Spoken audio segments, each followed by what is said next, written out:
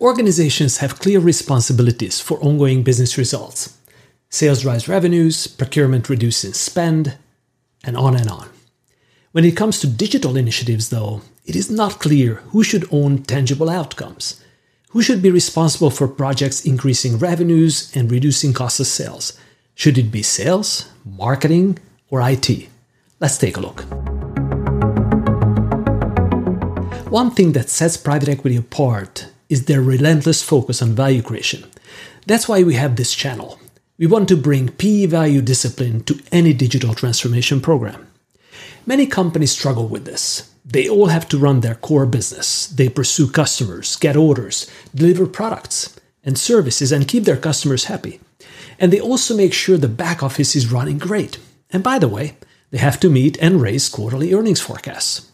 This is already a lot of work, even for the best companies. Then you want to improve the core business?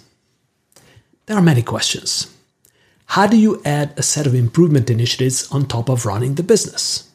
How do you keep executive focus on both running the ship and upgrading it at the same time? Could you balance the core business and the innovation projects? Can you make sure both sides have enough resources to succeed? There's a lot to consider. Value creation plans help to achieve this balance well. They'll help run new initiatives as well as the same way you run the core business. Before we get into best practices, let's first talk about what value creation plans actually are. A value creation plan, or VCP, is an enterprise-wide view of all initiatives that will improve the business, above and beyond business as usual.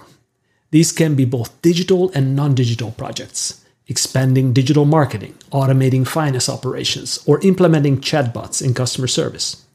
The VCP tracks all improvement projects, those that will improve sales and those that will drive cost reduction. Companies often realize they have hundreds of random projects. They compete for executive attention, people, time, and money. I have once seen over 1,000 projects in a company. This is absolutely chaotic and will not result in consistent value creation. Some projects get delayed due to resource constraints. Others get neglected and die a slow death. Wouldn't it be better to sign up to fewer projects that the business can actually deliver on? Big idea. That's what private equity firms do when they invest in a business. They agree with management on what is the best they can do with the limited resources. There are some best practices that make these value creation plans particularly effective. I picked 3 great things private equity firms do when they create value creation plans. First, have very few but high impact initiatives. What are the 20% of the projects that will create 80% of the value?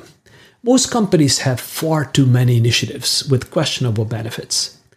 There are not enough resources and insufficient executive focus to complete them all. You should rank your projects based on hard value and speed. There are videos where I cover the criteria for project priorities. I will link those here in the video.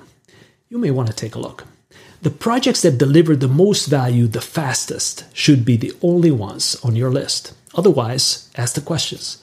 Can you make the scope bigger for higher value impact? Can you speed up time to value with more resources? If not, keep that project off your list. Also, any project without a clear executive owner, you will have to cut.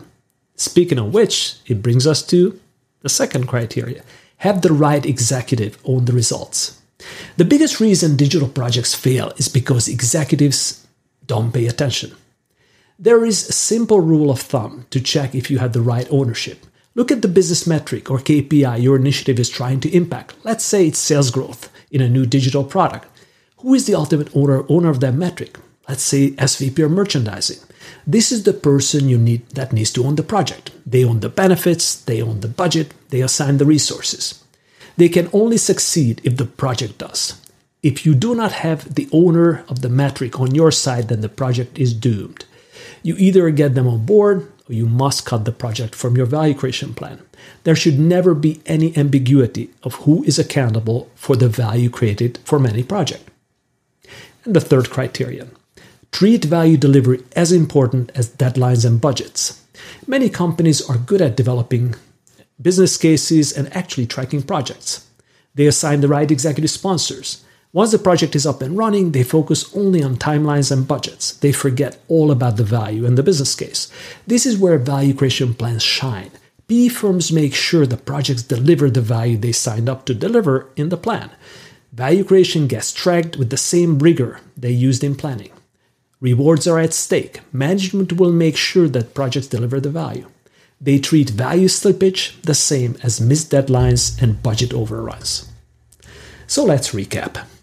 Keep your initiative small, make sure the right executive is accountable for the project's success, and treat value delivered as important as deadlines and budgets.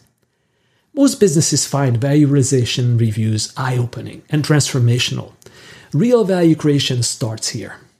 There are many new tools to help with value realization and ongoing value management, and I will sure cover these tools in a future episode. Talk soon.